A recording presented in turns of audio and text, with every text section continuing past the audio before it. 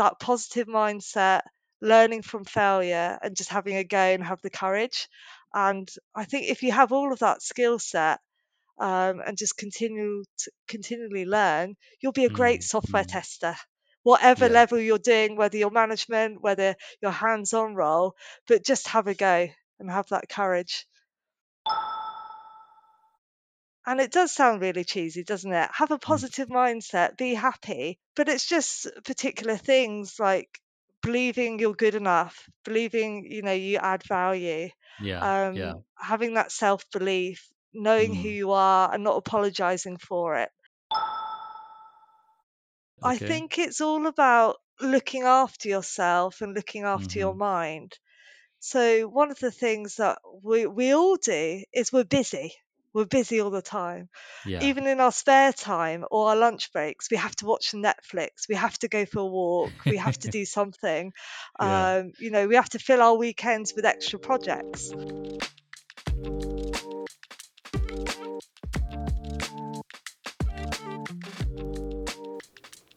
Hello and welcome to Liberated Tester podcast. Thank you for tuning in today. I am Gunesh Patil. On this show, we uncover secrets to the right mindset and skills to help you succeed in your software testing profession. Today on the show, we have Melissa Fisher. She is an engineering manager at EasyJet. She goes by the name Fish Outside the Box on social media. She is a huge mental health advocate and is an active member of our testing community. She has an amazing book called Testing Stories on LeanPub.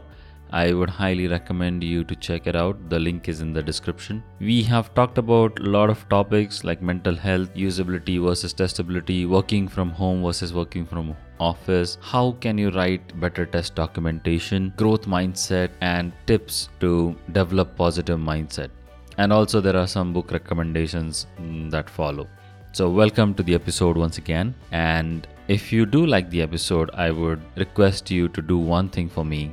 Leave a review on your favorite app. So without further ado, please welcome Melissa Fisher.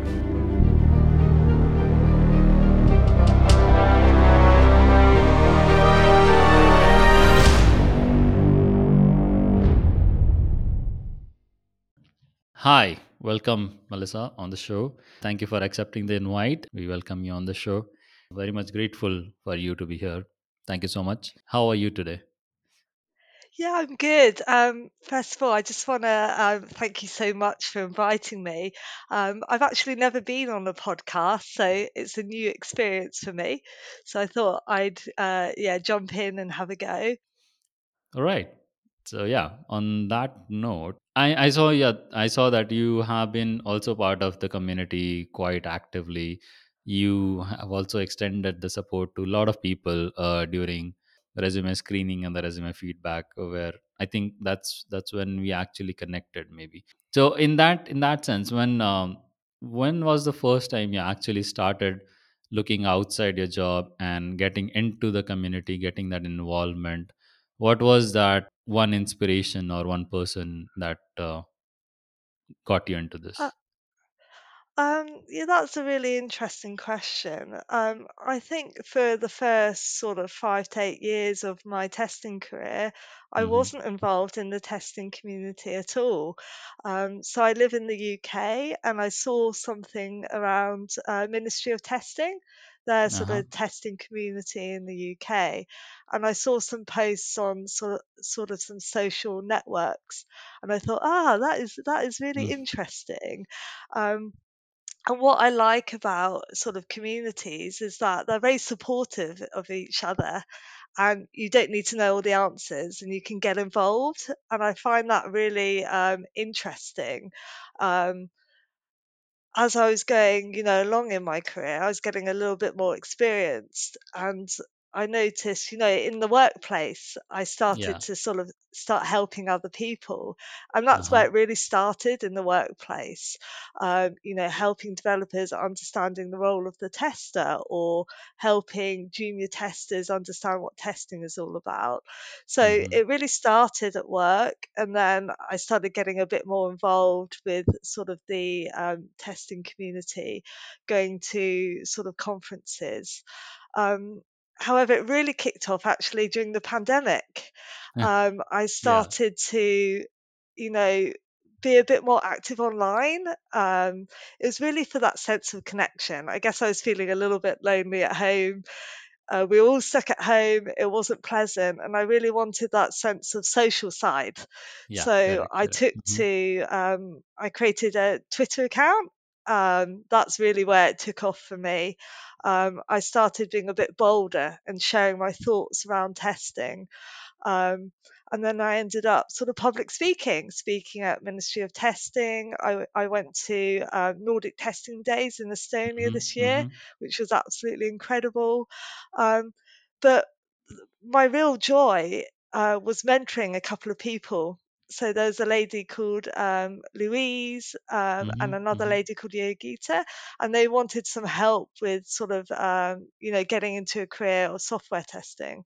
Yeah. And then I Yeah. started sorting some mentoring sessions with them. And I'm really pleased to say they work really hard, and they both have testing roles now. So it Wow. just brings me a lot of joy, like helping other people. Yeah. I think we should all be in that mindset when we get a bit further along in our career, help other people, help them get to where you are. I feel that's just one of my ethoses. Just yeah, kind of like helping other people. It's important to Yes. lift other people up around. And I find it comes back around. If you help other Mm. people, they help you too. So Yes. that's kind of Absolutely. my kind of mantra of how I work. That's a really nice way of working, because I've kind of observed these things. Giving is more important these days, because we have fair share of learnings of our own. So then what we give back is what we get back as well, as you rightly said. Um, Attending the conference is a part, but I understand that you have also been hosting a test party. So so that was, or you hosted a test party, if I'm not sure if it's still a continuous thing or not. But I would like to understand more, like what really goes behind the scenes of hosting a particular event, because I know, like, doing one episode of podcast takes a lot of effort. I can't really imagine what goes on when you have to have a full event. So yeah, can you tell us more, like what goes behind the scenes, what you did? Yeah, definitely. So, for a bit of context, I've moved roles recently. So, I've Mm-hmm. joined as a quality engineering manager at EasyJet. So, I'm still feeling relatively new. I've been there 2 months now. However, there was an opportunity to host a test party. They Mm-hmm. were looking Mm-hmm. for volunteers. So, immediately, as a new person, I'm like putting my hand up saying I want to get involved. So, there's two different things that we have at EasyJet. There's something called a test forum, and that's where people get together and share kind of the work that they're doing at the moment. Mm-hmm. We've Mm-hmm. got a lot of teams and things like that, so it's kind of like just creating that awareness, helping each other with the current projects that we're doing. And the second thing is a test party.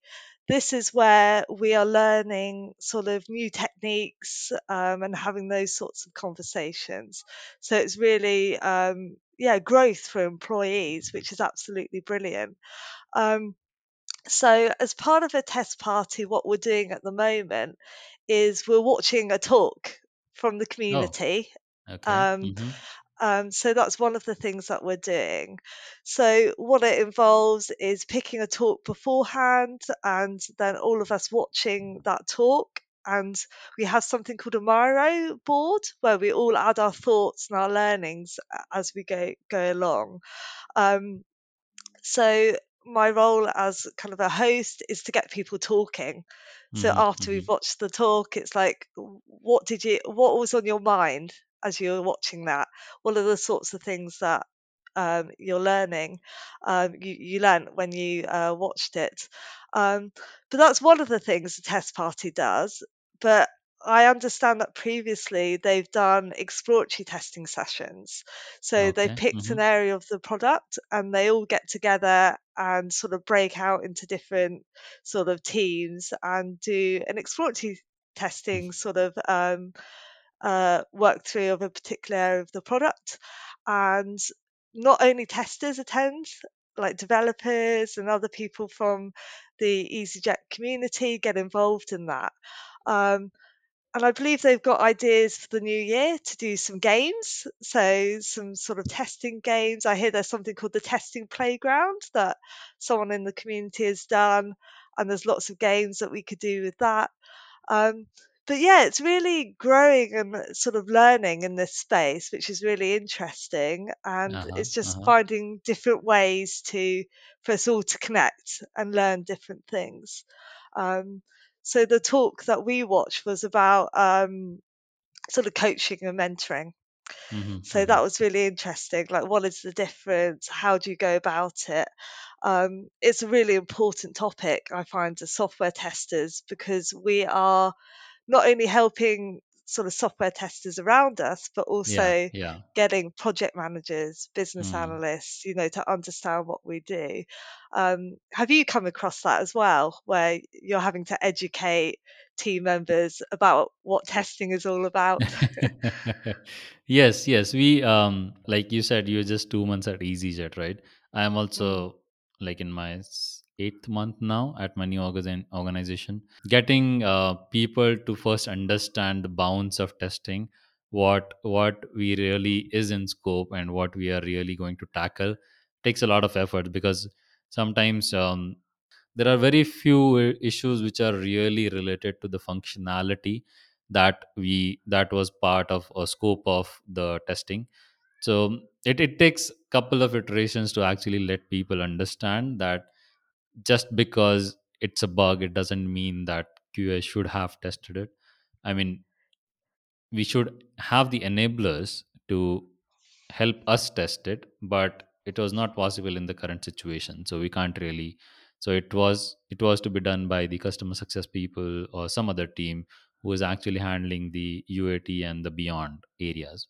So yeah, it takes a bit of educating, some iterations to actually fall through, and then people start to understand, oh, okay, not everything is related to our testing team. Some things have to be taken care of, or someone down the stream as well.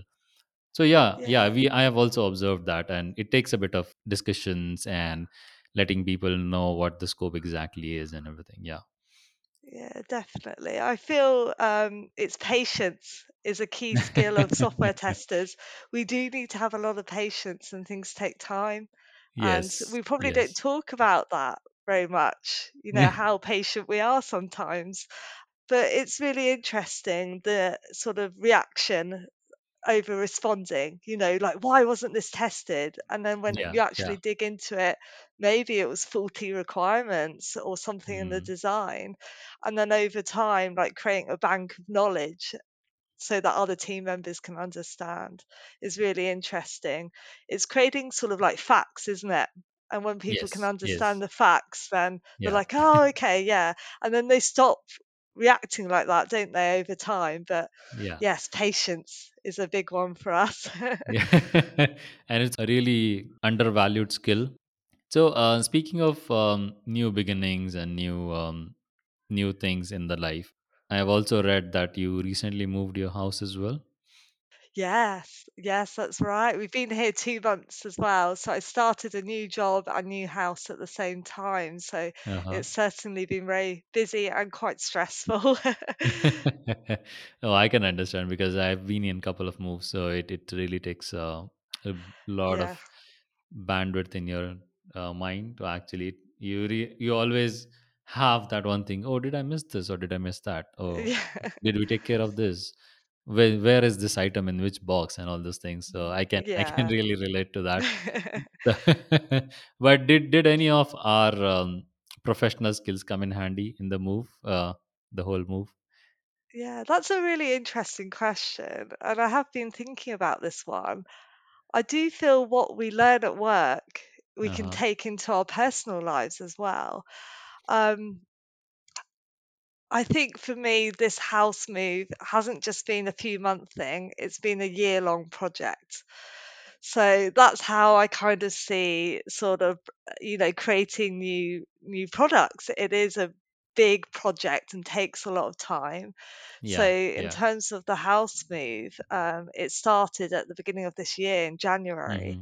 So first of all, it was kind of preparing the house to sell and kind of thinking about the things that we needed to do to ensure, when people walk through that door, a bit like a customer walking through, Yes. looking at your product, um, sees things in a good way. And then we can start talking about quality if we wanted to here. But it was simple things like a bit of the ceiling came down in our bedroom and we had to kind Uh-huh. of stick it back up and plaster it. There was painting that we needed to do, looking like a nice finish.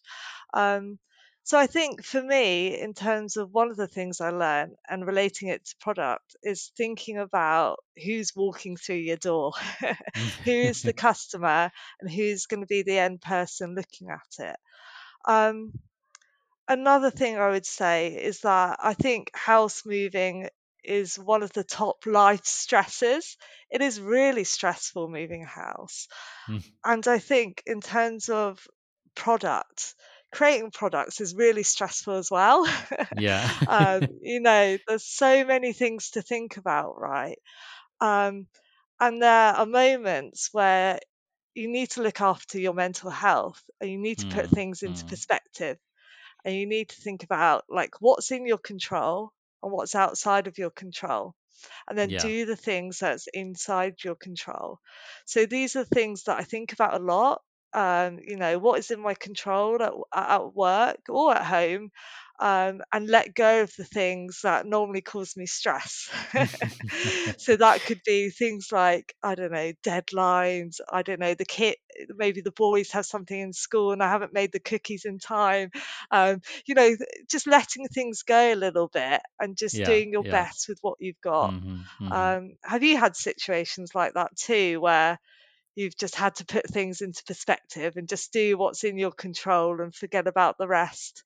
Yeah, I mean, unless you get to that point, it doesn't really make sense. It just takes unnecessary toll on your health to put your thought energy to it. So yeah, yeah, there are always kind of situations like this where you have to come to a self realization that, oh no, this is not something that I need to worry about right now. Let's worry about it when we get to it. Yeah, Yeah, yeah. definitely. And I think the other thing that I would think of in this sort of house moving and work sort of comparison would be the incremental steps. I think you sort of mentioned it, that you're doing a little bit of something first and then Mm, doing the next mm. step after you've done that. So in terms of packing up the house, oh my goodness, it was so overwhelming to pack up the house. So I Yeah. thought, I'm just going to do this little section of this room and pack that box first. And that can be the same with software testing. I'm going to test this little bit here first Yes. before I go Yeah. on to the next bit. So Hmm. I think there's a word here, is being pragmatic, doing, Yeah. things in a sensible way and little steps. I'm sure we've all done in the past, we've wanted to change something. I don't know, automating our regression packs or doing more exploratory testing. And it's just doing those little things first to build up and scale up. So Yeah. maybe, Yeah. for example, exploratory testing, just inviting one other person to do it with you to start with. And then the next time, maybe you could invite more of your Scrum team, or then the next time, invite people outside of your team to get involved. So it's Correct. like Correct. thinking about the steps, the little steps, and not trying to jump from A to B, because it's too Yeah. stressful that way. And Yes. I find, yeah, it's just too hard work. Yeah. And as you mentioned, like you started with Test Bash and other communities and the Twitter when it was when COVID and you needed some social touch. In that sense, and also now that you have moved to a new organization, There has been a lot of talk of mental health as COVID and lockdown started. We needed to look at our mental health more than ever. But how do you see on an organizational level, how can we help people shift the whole thing to consider people's mental health than the priorities at work? So maybe rearrange them, or how can organization help you better manage your mental health? Have you seen anything being worked at EasyJet or your previous organization? Yeah, this is quite a touching subject to me because I have suffered from mental health issues. I unfortunately I lost a child during my pregnancy, and that Oh. kind of kicked it off. And I really suffered from anxiety. And it was a couple of years for my recovery really, and there's still Mm-hmm. moments where I still suffer from it. I think mental health can be quite personal. Not everyone does want to talk about it. Yes. However, there are people out there that will listen.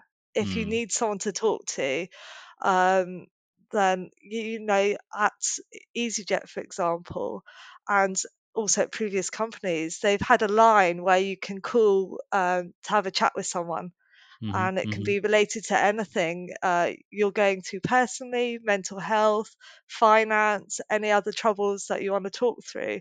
And it's all anonymous, so your Yeah. Yeah. employer doesn't know Mm-hmm. about the conversations that you're having. So that is really, I think it's really important. I think all workplaces should have that. A place where they're promoting to say, if you need help, go and call this line. There'll be someone to speak to. Mm. Um, Also, organisations, they've trained people up to be mental health first aiders. Mm-hmm. I think all organizations should be doing that, having a couple of people in your organization trained up so people can just walk over and have a confidential chat. Yeah. Um, Yeah. Mm-hmm. I didn't, in my early career, I didn't see very much of that at all. But I think organizations are starting to realize how important it is to have those people in the workplace trained up. And I think the third thing for me is training managers, in mental health so they can support their team members, being aware of what mental health is, what to look out for, how to support people is vitally important. Without training and awareness, how can you help? Yes. So that's really fundamentally important. All organizations should start training, and Mm. mandatory for managers and leaders, in my opinion. So first of all, I'm very sorry to hear about your incident, and Thank very you. glad that you had the support in that situation and you could manage that situation really well. Yes, that's very crucial. Like unless you understand what people are going through, you can't really be in a leader position to, because emotional aspect of people is much more crucial than the skills most of the times. But yeah, coming back to the leadership and the emotional support that leadership should be providing, it can come up in terms of adjusting the work hours or giving the flexibility to people to actually manage their personal aspects as well as the work aspects. So I think in terms of that, many organizations after COVID have kind of adjusted to that. So they Mm. many people have started work from home as well, where you can give time to your family and not be stuck in a commute for, like, let's say 2 hours 3 hours of time, right? So yeah, that's something that I think the world is changing slowly enough, but yeah, it is changing, and it is going to get better from here is what I feel. Do you feel the same? I've got a mixed feeling. Uh-huh. I feel, we're starting to get out of the pandemic, and organizations are going two ways. They're either keeping the flexibility, or, for example, like Twitter and Elon Musk, he's Mm. asking people to come to the office. So Yeah. I think there's those two extremes here. Um, for me personally, I do enjoy going into the office, Mm. at least, once a week, just to get that connection. I do find it quite lonely at home, but this is just my personal opinion. But having, I've got a family and lots of things going on outside of work, so having that flexibility is really important, Yeah. and it does help with your mental health. Um, but it's interesting to seeing the organisational split, because I've seen other organisations requiring, sort of bums in seats. You've got to come to the office. Um, so I think now, though, I think the power is in our hands in terms of employees at the workplace.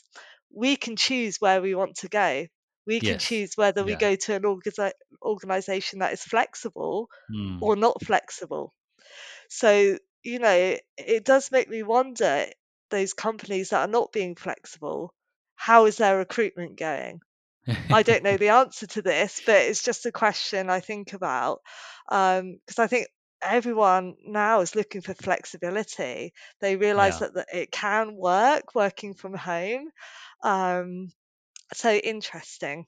So we'll see how it turns out the next couple of years. Mm. Um, Mm. yeah. Yeah, if you have watched Spider-Man movies, they say with great power comes great responsibility, right? So Yeah. it's also like with that flexibility, the accountability also comes. That Hmm. when an organization is trusting in their employees to have that flexibility, they should also hold themselves accountable for the time and work that they're putting in. Because Hmm. even I've seen instances of misuse of this flexibility and people not really being that much committed to what their accountability should be. So also I think some work around that mindset also needs to be there. Otherwise it's the trust between the employee and the organization is gone. I mean, you can't really see it happening either ways. Then it gets into a slightly tricky situation when it comes to the performance reviews and other things, right? So even those would get impacted if we don't have that two-way trust and accountability in both sides. Yeah, that's really interesting. I feel, for me, most people want to turn up to work and do a good job in the majority of cases. Yeah. Um, However, I can understand those in the minority that don't do that. But I think just having some trust and believing people want to do their best work, Yes. and having that trust is really important. Um, I give trust first. I'm a people person. I believe the good in people, and I do Mm. believe that it's only the minority. Um, there are occasions where it is good to be in the office, though. So, for example, when I was training as a sort of software tester and I was learning from other people, being in the office was good for me, I feel, at the start of my career. However, I think, teachers, more senior software testers are just finding different techniques in terms of Yeah. helping Yeah. people when they're remote Hmm. anyway. So it's we have to adapt as leaders and mentors and coaches of how we help and educate in this remote setting as well. So we have to start adapting our styles, I think. So that's another interesting sort of thought on coach and mentoring. Yeah, absolutely correct. When you say adapting to the new environment and adapting to the new ways of working is something that we also need in all the areas of our work, right? It just Mm. doesn't have to be the mentoring or the leadership way, the way we do it, right? So, in terms of you being now, you're an engineering manager, right? What do you think? Whether it's a KPI driven management, which yields better results, or there are some areas where also, like, some of the KPI driven management also impacts the team mindset as well. Have you seen kind of these instances where you have seen the adverse effects of having a KPI driven management for the team? Yeah, that's an interesting one. I'm not sure I'd say adverse. I've seen the positive side Hmm. in terms of, thinking about in terms of KPI, that could be your client retention rates, like are your customers staying with you? Yeah. Lots of companies do sort of customer satisfaction surveys, and Mm-hmm. that's another good one. And sometimes the customers provide some useful feedback, so that's really important. It really depends what you're measuring. So those two things would be really useful to me as a software tester. Like, are Yeah. people staying with us, yes or no, and why? Like, why are they staying with us, or why are they leaving? Mm-hmm. And Mm-hmm. how do we get better from that? And the same with the customer satisfaction. I think sometimes with goals and things like that, we can get a bit too tunnel visions with our Yeah. Yeah. goals, Mm. and we have to be careful with that, because something might land on your plate that could really add value to the company. But if you've got your blinkers on and you can't see that, or you're too focused on, I don't know, getting production bug numbers down or something like that, you'll forget this other piece that has landed on your table.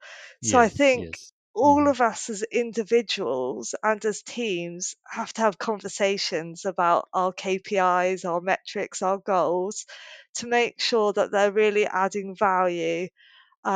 Just really using those critical thinking skills. Like, if someone puts a goal goal in front of you, it's like, is that really going to add value? How am I going to contribute to it? Is it useful? Is it going to help our customers? Things like that. And it's really being having that safe space where you can question and have that sort of psychological safety with these sort of KPIs and metrics and goals and so forth. I am interested in your experience. Do you use KPIs at your workplace, and do you find them useful? The KPIs that we usually use, we don't really have KPIs on our internal things. We mostly have the customer facing KPIs, where our main goal or the main focus is from a coverage point of view on the functionality.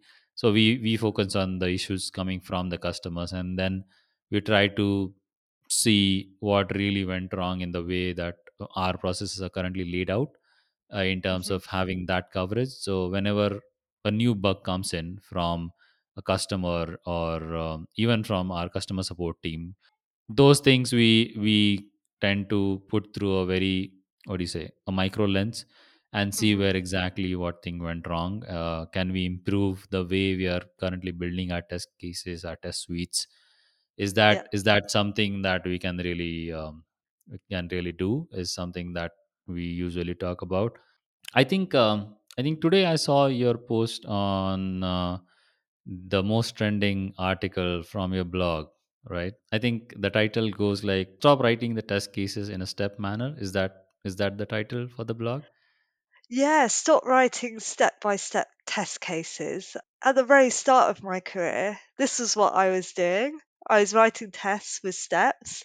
Uh huh. Um, However, through the years and learning from other people, I realized there are different ways of doing it. So you can keep sort of your documentation that you do to be quite light. Mm-hmm. I guess this is moving more towards kind of like working in parallel with developers, sort of agile development, they call it. Yeah. So this is where I've learned where the value of my time is, well, where does it add the most value? And that is through discussions and collaboration, rather than Mm-hmm. writing test cases and step by step Yeah. sort of manner. But I was kind of thinking about this, and we're not all stupid. Like, why were we writing those step by step test cases?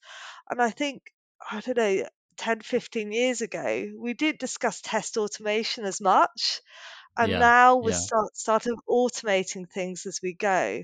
So Mm. now we don't need to worry about running all these tests manually. We can just click a button and they're run for us. So I think in the places that might still be writing step by step test cases is because they may not have test automation there. And so they've Mm. got to run Mm. it through manually. So then it's, how do you transition from all these legacy test cases you're running manually to then like automating them and figuring out, do they actually add any value at all when we're running them? Are we finding anything? And looking at and being critical about those test cases. I think, there are also other ways.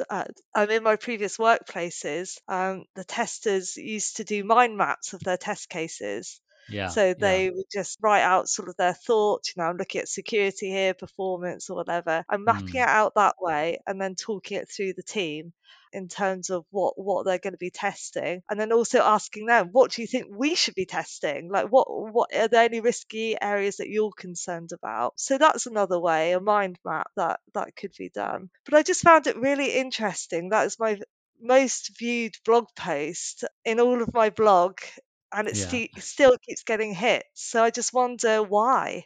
Like, why is everyone reading that? And maybe it is around, just around that regression piece, that people are still having to write them because they don't have automation. But maybe yeah, there are correct. other reasons. I don't know Hmm. if you can think of any other reasons why it's popular. It's very interesting. What I would say is the popularity comes maybe from the ease of it. I think so because the way we do it, right? It's actually the translation of our activities or interactions with the application, right? So Yeah. I think the main reason why people still follow it today is, I think, mainly Mm. because the simplicity of the way it's as if you're talking to the person but you're not actually talking to the person. So Yeah. it can it can be seen both ways, right? So I think that's one of the major reason why people are still following it. I also do I'm a big fan of model based testing and building Okay. flowcharts and other things. Also the mind maps is one of my favorite tool. Not everyone is really used to those kind of things, right? And if you still look at some of the materials where testing beginners or someone who is just coming into the field, they have access Mm. to, they always talk about having those step by step things. So Mm. Mm. that particular material, I don't think it still needs some maturity in terms of how the industry is thinking now, because Yeah. some of the introductory material still points to, okay, now have four columns, then you have step one, then you have expected, then you have actual, then you have the actual result, whether it pass or fail. And even if you look at some of the tools, the test management tools, they still follow the same format.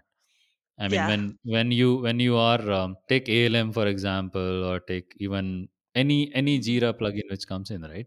They Mm. still have the same. Some of them have now the BDD format test cases that they accept now.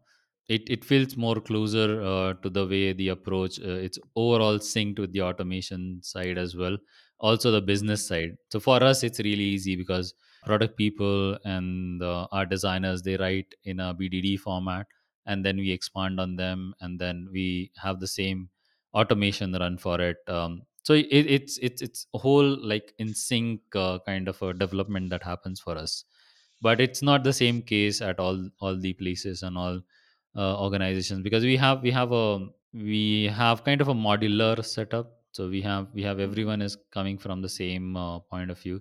But in like multi vendor setups and in other kind of setups, it doesn't really work. It takes a lot of work to get everyone on the same page and then start working from there. You lose Right. a lot of time in that. So I think that probably why actually these people are still following on that step by step thing and still going through that kind of a thing. So I came across another site where they have a test cases uploaded directly, I think. Hmm. So if you search for a functionality, they'll give you a list of cases that can be executed. Wow. So Yeah. yeah, I I came across that site, I think 2 or 3 weeks back. Yeah, definitely. And I think time is precious, and where you put your Yeah. time, you need to think about it. But something else that I find interesting is testing is an activity of sort of thinking and, Mm. critical thinking. And how we record our testing evidence can be quite specific to the individual. Yeah. So Yeah. my Hmm. brain might work differently from yours. So to get my thinking down onto a piece of paper, I normally just write notes. and then after I've done my testing, I kind of digest that and put it into a bit more of a clear report, and then Yeah, talk someone yeah. through what I Mm. found. Other people actually, like planning their test cases before they actually do anything, and they like that step by step approach. Other people quite visual. They like their mind maps. They like drawing things out. Yeah, So I yeah. think there's not a one size that fits all. However, if you are writing step by step cases, I just have a think about it, and is there a better way that you can do it? Maybe you enjoy that way and it's working for you, which is fine, but keep an open mind, I would say, and have an explore, see what other people are doing, because you might be surprised that another sort of way will help you better and sort Yeah, of yeah. help your stakeholders as well understand what your thinking process is. Yeah, it might also introduce a disconnect between the whole process, right? Mm, We, as you rightly said, it's no one size fits all, but mm. it has to be something in a similar spectrum that everyone can understand. You can't just go about following your own things and then coming back, oh, I already did that, I reported you this way, I reported you that way, but you didn't understand, that's not my problem, and all the other things, right? So we don't really want to go into those blame game circles. So it's better to have that common understanding up front, and then try to mend your ways around it and see how it helps everyone and how it can help everyone. Yeah, I think asking for feedback. So, Yeah. say, you provide a mind map or whatever, and say, Mm. what do you think of it? Would is there any feedback that you can give me? Do you want it in a different format? And really listening to the people that are going to be like digesting your testing and making Yeah, yeah. decisions like, do we fix this or that bug? So, getting their feedback is vital, I think, because again, they work differently, and you have to Mm, find mm. that in between ground of working with your stakeholder, but also remembering how you work as well and finding that kind of middle ground in between. Yeah, absolutely correct. And because we are on the blog and the medium, I also want to talk to you about your handle on medium as well as Twitter, fish outside the box. What's the story behind that? Is there a story behind Well, my surname is Fisher. So that? I wanted to have a play on the word, sort of like something to do with me personally.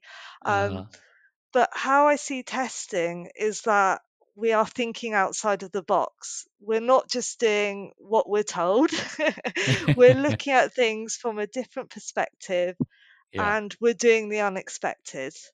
Um, Mhm. this is where I find most production really tricky bugs, in that something unexpected, something that we didn't think about. So this is where our skill set comes in. So it's like thinking outside the box. So I've kind of mashed those two words together with my name, Fish, and then out the box. So um, yeah, and it's just kind of stuck, and I guess it's a little bit cheesy, isn't it? But it's it's helped me kind of build my brand up of like who I'm about. Some people remember who I am and look me up and send me a message, which is really great. So yeah, it's a bit of fun, I guess, and Yeah, yeah. relating to me and that testing mindset. It's a very beautiful wordplay, actually. Oh, thank you now so now that I much. think of it, it's really fits into that, actually, the motive of the blog and your character and everything. I'm not sure how hands on you are currently, but which was the like most interesting bug you found till date? Oh, that's a really good one. I've had a lot of interesting bugs. I can tell you a bit of a story about one of them. Sure, So, sure. I joined a company, and I had a bit of free time. So I was like, what am I going to do? I am just going to have a play around with sort of the test environment and see what I can Hmm. break. So I'm going to time box an hour and have a go. So one of the things I did was just go on a particular page, and all I did was open that page about 50 times. And so this Oh, was on my okay. test environment. Uh-huh. But then what I saw on the screen on the room was a big red, and it was production going down. And I was like, "Oh my goodness." And, I was looking like thinking, "Was that me?" Someone looked over at me, said, "What have you done?" So that was good. That was quite funny. I was so, so embarrassed. But then sort of, like a minute later, production kind of like bounced back up and it was all fine. Oh. But what the interesting problem was the test environment and production, they had a linked database. So Oh. that was the real problem. So, you know, going forward, I then had to be really careful about the Mm-hmm. testing that I performed on the test environment because it could potentially take down production. And, it's not a typical bug, but it's a massive Yes. problem. Yeah. So then I had to kind of present this problem and say, we really need a test environment. Otherwise, I'm going to take down your production production environment. Um, Yeah. so it's sometimes you do these things and you find out a little bit more. So you're like, why is that the case? And then you find out it was the database. But if I hadn't have done just played around for an hour on my product, I would never have found that and I would never have known. So it's like super interesting, isn't it? Yeah. Having that space to just have a play around and just have a I know I don't normally use the break mentality anymore, but just have a go and see what you can do to find, understand your product a bit better and the architecture Mm-hmm. behind it, which is the interesting thing. Correct. Yeah. So it was actually an architectural bug rather than a functional Yeah, one, right? Yeah. yeah, yeah. It's so I mean, I don't know how they thought about it, but Well, they that didn't think was, about it. yeah, They that's didn't right. have any testers before me really, so it just wasn't in their mindset, Ah, they're thinking in terms of how they set things up. correct, correct. But in all your career, now that you are an engineering manager, there are two aspects of this question. First, how did you saw the advancements in your career? How did you plan for them, if you planned them in a way? And along the way, what were your maybe three favorite topics in testing in all of your career? And any triggering points for the interest in those particular areas? Yeah, sure. So yeah, I'll unpack that a little bit. So in terms of my career, I haven't really planned it. Mm. So I hear a lot of people that plan their career. Yeah. However, I've just really gone with the flow. So I started as an account executive and then I kind of fell into testing like a lot of Hmm, people hmm. do. Yeah. And then it just set off from that. So I worked in the same company for about 3 years, Hmm. 3 4 years. I had a bit of a gap in between to have a child, and then I kind of felt I wanna go just try something else. So then I went and worked for an insurance company as a software tester, and then did a little bit of contracting for a year just to cover a maternity contract. Um, but I feel there was a point where I felt I really want to help other people. So Hmm, this is hmm. where kind of my mindset went with, I want to be a senior tester, maybe, that kind of gradually happened. But yeah, the point was, yeah, I want to go to help other people. What kind of role would that look like? And then I started looking for sort of a test manager kind of role. So that's where I kind of landed my first test manager role, just really having that ability to show how testing can be done and helping other people. So helping other people foremost first, and then sort of guiding how we could go about testing in a company. But yeah, I feel that we, I think with most people, we tend to naturally go to a new place. Perhaps when we're a bit unhappy in the previous role and want to do something a bit different. So Yeah, this is correct. why I kind Hmm. of moved to EasyJet because I kind of felt like I'd done everything I could at my former company, and I wanted to go and work with some different people and Mm-hmm. the culture and everything at EasyJet is amazing. I'm really pleased to be there right now. Um, but yeah, it's not really a straightforward answer in terms of my career. However, what I would say is there's a lot of people out there that will help you. Like if you want to get into software testing, you want Yeah. to move into a senior role, you want to be a test manager. Like I'm always here for people that need a little bit of help, but I know, for example, there's plenty of other people. So kind of use LinkedIn and socials and just ask for help, Mm-hmm. or Yes. testing communities. There's a lot of different ones all over the world that you can access. Just Google testing community in my country or in my area, and I'm sure it will Yeah. come up with something. Um, but yeah, that's really my career, just kind of going with the flow, seeing helping other people along my journey. So that's kind of been my mindset. Um, in terms of topics, so my background is I did a neuroscience degree, so that is about the brain and Oh, behavior. wow. Uh-huh. So how I think about things is always from a usability perspective. Like Mm-hmm. how easy is something to use? How do our brains process the products that we're using? So when I'm testing, I'm a little bit biased, and I always start with that. So I write at the top of a page like, how do I think and how do I feel about what I'm doing? Mm-hmm. Because emotion does come into it. And if there's any moments of frustration when I'm doing something, I write it down. Maybe that's an unclear error message.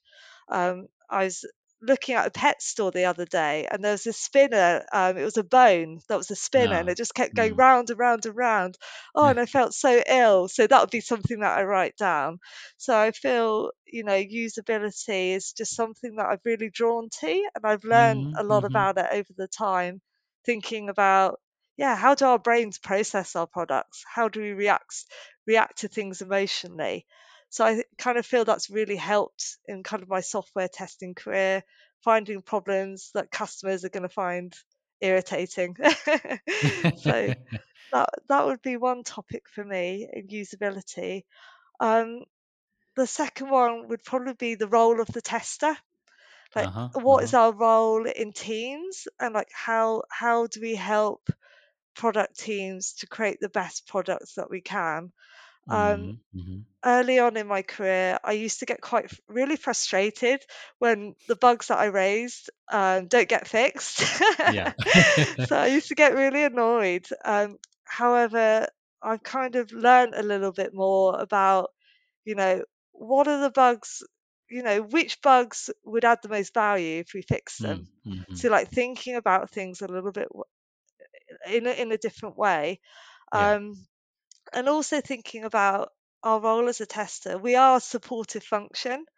We Mm. don't go away and fix these issues. So it's like, how do we support? How do we create relationships with our team members? Because I think that's really fundamental. Relationships first, build those really key connections, and then everything else is just much easier. So you can like rock up, give someone a 5-minute call and show them what you found. Um, and I think they take you more seriously if you've got that Yeah. relationship Yeah. and they've got that trust with you. Correct. Um, so that's something I'm really interested in at the moment, actually, the role of the tester. As I said, in my current role, we're just writing requirements at the moment and analysing them. So I'm trying to like showcase what we can do as software testers in terms of how we think about things. We can provide a different perspective on things and help shape those requirements actually from the questions that we ask. Um, I don't know, what would my third one be? That's really interesting. Um, I think I've touched on it a lot, and I think it would have to be coaching and mentoring for me, like how it kind of lies in with the role of the tester as well. Yeah. Like Yeah. how do we teach non-tech people about software testing? Mm. How do we get Mm. them, you know, feeling that we add value as part of the team? How can they see it? So yeah, those would be my three really. Mm. Um, yeah. Okay. Yeah. Cool. Nice to know. So the first one when you said the usability and the actual usability aspect of the application. I just want you to know, Kimberly was on the podcast day before Oh yesterday. wow, Yeah, excellent. so we did a recording with her. So she is a big usability advocate, and she has been doing fantastic work in the usability sector as well. But my thing about usability is usability connected, or does usability translate into the testability of the application, or is it the other way around? Oh, that's a really good question.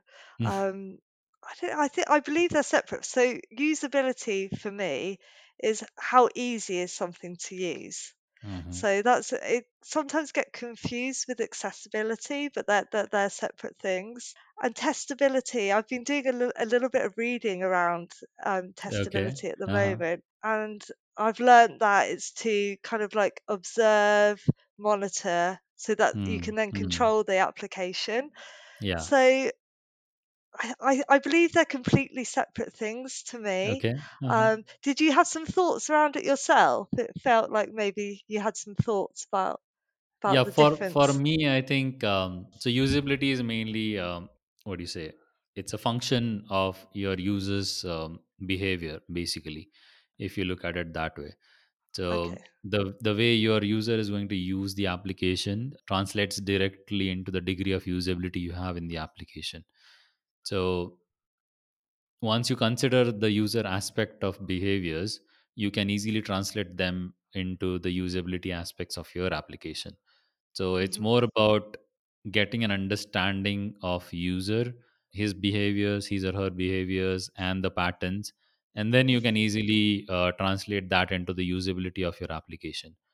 And once you have that usability aspect, that has already simplified your application as a whole.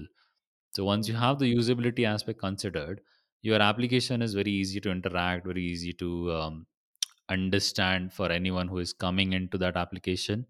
And I Hmm. think that again translates to the testability of the application, because now that you have simplified the whole process, eh, it's Hmm. it's it's going to be very much testable in a sense, because it's going to be very easy to understand, which means that the testable part of your application is going to be very easy for the actual team to test it around.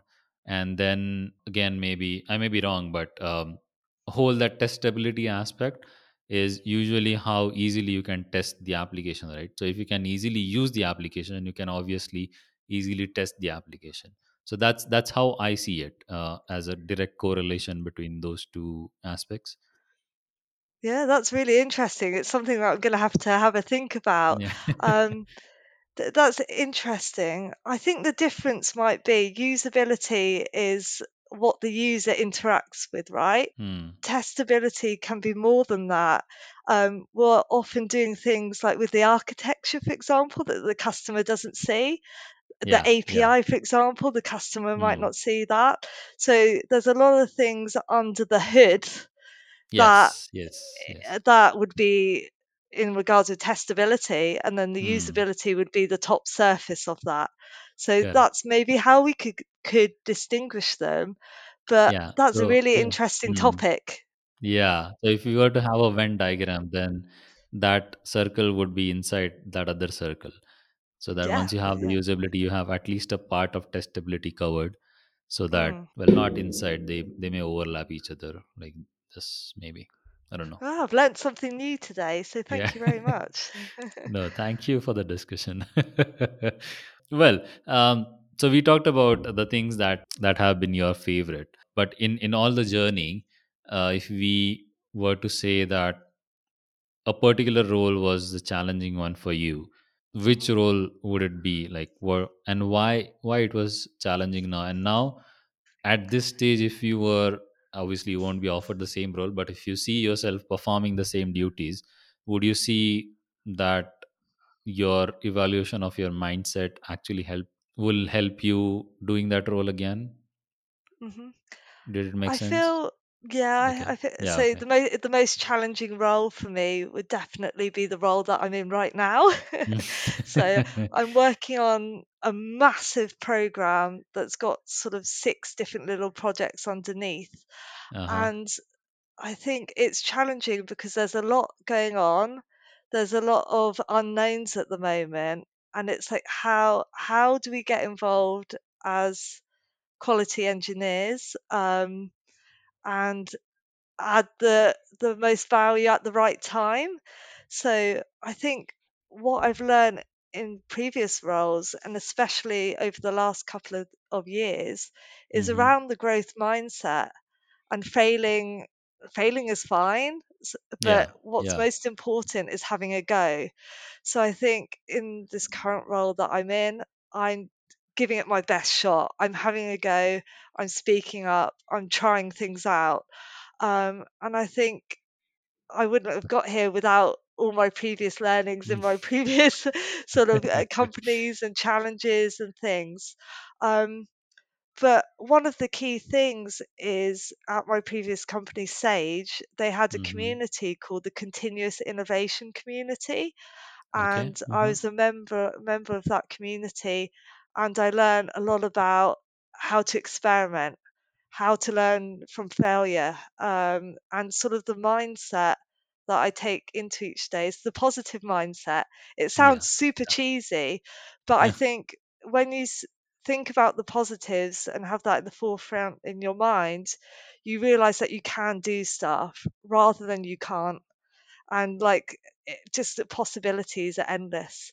So I never thought I'd be a public speaker. I'm a bit of an introvert at times, and for me to get onto a public stage and speak in front of hundreds of people is a bit mind blowing. But it's just that positive mindset, learning from failure, and just having a go and have the courage. And I think if you have all of that skill set, and just continually learn, you'll be a great software Mm-hmm. tester. Whatever Yeah. level you're doing, whether you're management, whether you're hands-on role, but just have a go and have that courage. Yeah. Have a go, and having that mindset is puts you in a different track altogether, right? I mean, if Yeah, it doesn't matter what situation you're starting in, if you start with these two things, you would go places from there. yeah, definitely, Yeah. 100%. So we talked about your previous experiences, your roles, your interests. But is there something that that is there with you since you were in maybe high school or maybe college, that has helped you along the way, and you would thank yourself for picking that one habit up very early in your life? Mhm. So I believe my friends and family would call me a positive person, and I've Mm. been like that since I was very little. When I was very little, I had some heart operations, and Uh-huh. I've just I think when you go through things like that, you see things in a different light. When you Yeah. go through, I don't know, like an operation, a hard time, maybe bereavement, and you start to realize how good life is. And it sounds really cheesy, but Mm. um, I think ever since I was little, I've had that kind of positive mindset. And throughout my life, that's helped me. Things can get challenging in time, challenging at work or at Yeah. Yeah. personal things, and just trying to see the good in each day has really helped me throughout my career and throughout my personal life. I don't think I'd be where I am today without it. And it does sound really cheesy, doesn't it? Have a Mm. positive mindset, be happy. But it's just particular things like believing you're good enough, believing, you add value, Yeah. Yeah. having that self belief, knowing who Mm. you are and not apologizing for it. Correct. I think it's those kind of things that would really stick for me.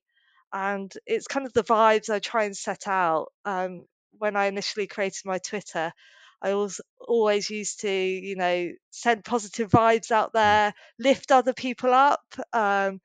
I always go and help charities, for example, and help other people that way. Yeah. it's kind of like the happiness guide, really. There's a really good book by a gentleman called Sean Anker, and he Uh-huh. wrote a book Uh-huh. called The Happiness Advantage. Um, and it's based on a lot of science, actually, some of the things that he recommends. I really recommend going to read that book. It will give you some real good practical tips of just having that mindset, that positive mindset, and Yeah. waking up Uh-huh. with a bounce in your step.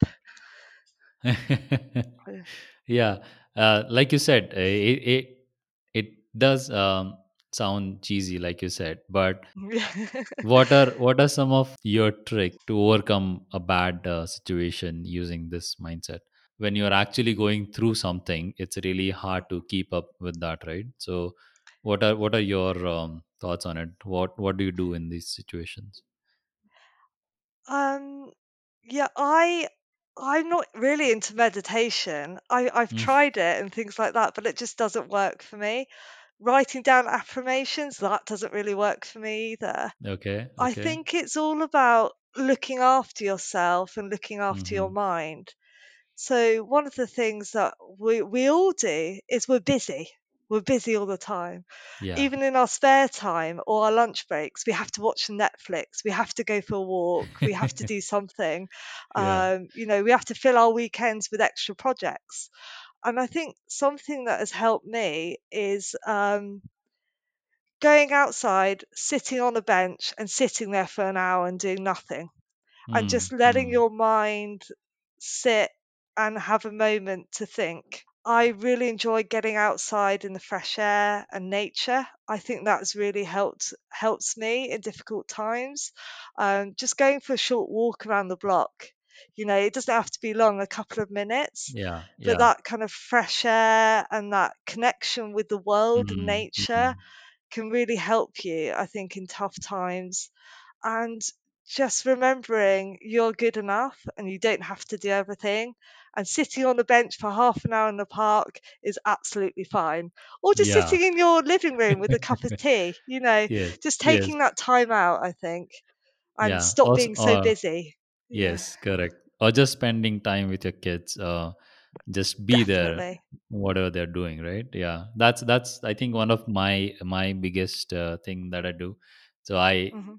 if I'm whenever try to get time, I just sit down with my daughter and then just see what she's doing, try to participate or just be there, whatever I can do at the moment. So yeah, I try to do that to have my dose of positivity in that sense That's really because good. yeah, It's being present, isn't it, in the yes, moment? Just yeah, enjoying just the little things. Like, I don't know, your daughter laughing or running around and being silly. So it's yeah. enjoying the moment. Yes, just don't think too much about it. That's what I Yeah. usually do. Yeah, yeah.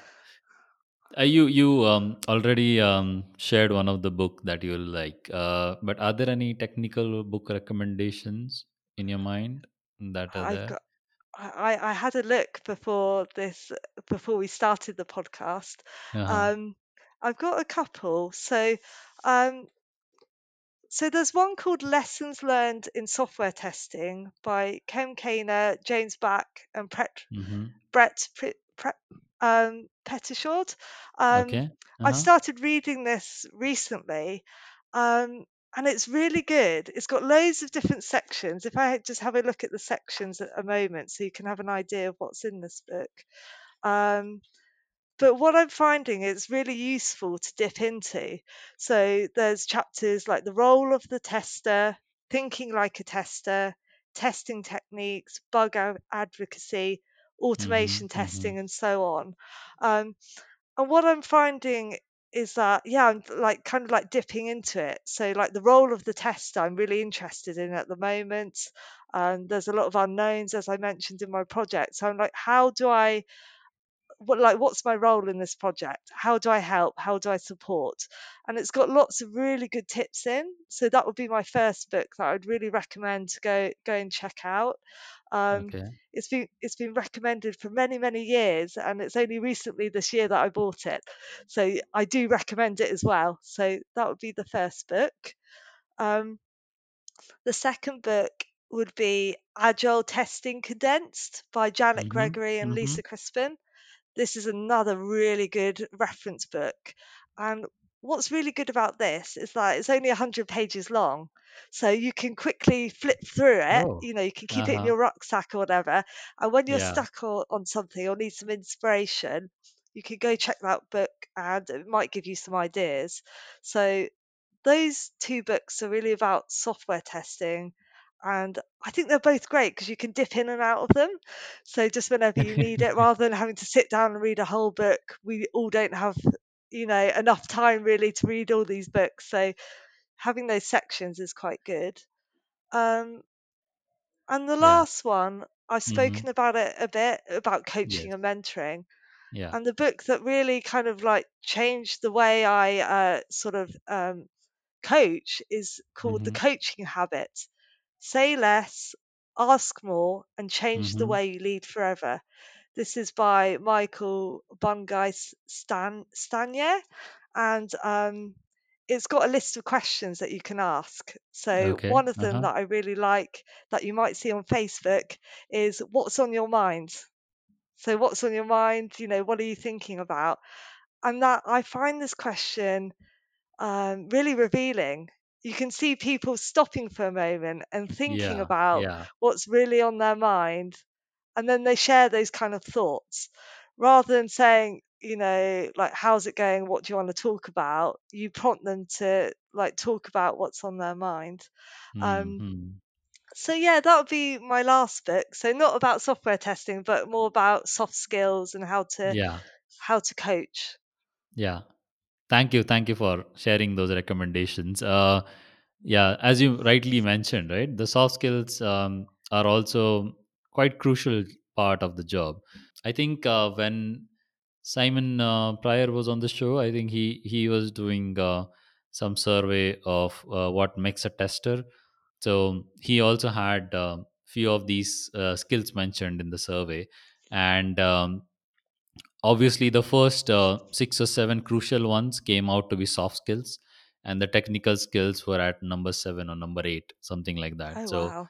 yeah, so I think that really speaks to what you were also saying, that soft skills are much more crucial in our day to day job, rather than having those technical skills, because technical skills you can pick up by doing a course or maybe Mhm. attending a conference and doing such things, or just talking to a person who has experience in that. But behavioral or maybe the soft skills are a work of practice. You can't really just change them overnight, right? It takes a bit of practice, it takes a bit of commitment from your side, and then only you can see the effects in your behavior in Yeah, that sense. definitely. I feel what's important there is to get feedback from other people. Mm, mhm. Ask them how you're doing with your soft skills, as otherwise you don't know how to improve. So I'm Yeah, really big yeah. on feedback and kind of having that open door, like give feedback to me, and hopefully, I can provide feedback to you if you would like it. So that's the important thing. A person has got to be open to receiving feedback. Yes, correct. Yeah, absolutely. I think we are coming up on time, or I think you are already past maybe. I would like to continue discussion as much because I'm really enjoying it, but I think we are up on time, so I think I'll just maybe let you go because you have other family commitments as well. Maybe we can have one more one more recording done, so maybe sometime later, because I really enjoyed this thing. So yeah, thank you so much for taking the time out in the busy 30th morning, and taking time out from your family to be here. I really enjoyed it. I wish you all the luck in your new role. I really enjoy your all the articles that you write. I've been following your blog for a while now. Your contributions to the community is really encouraging. So thank you again. Thanks for your time. Thanks for being on the show.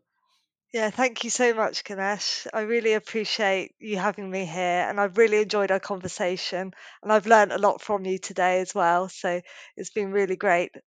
Thank you. That's really great to know. I don't have any words to say on that one.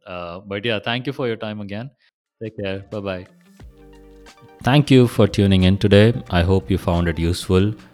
If you did learn something new today, please follow us on Instagram, LinkedIn, and also share, rate, subscribe to the podcast so that you get the notifications for the new episodes as and when they're launched. Thank you for being here. It really means a lot to me. If you want to contribute to the podcast or have your name featured on the podcast, please join the private Telegram channel. All the links are mentioned in the description below. Until we meet again, it's a goodbye from my side. Take care and be in great health. Thank you.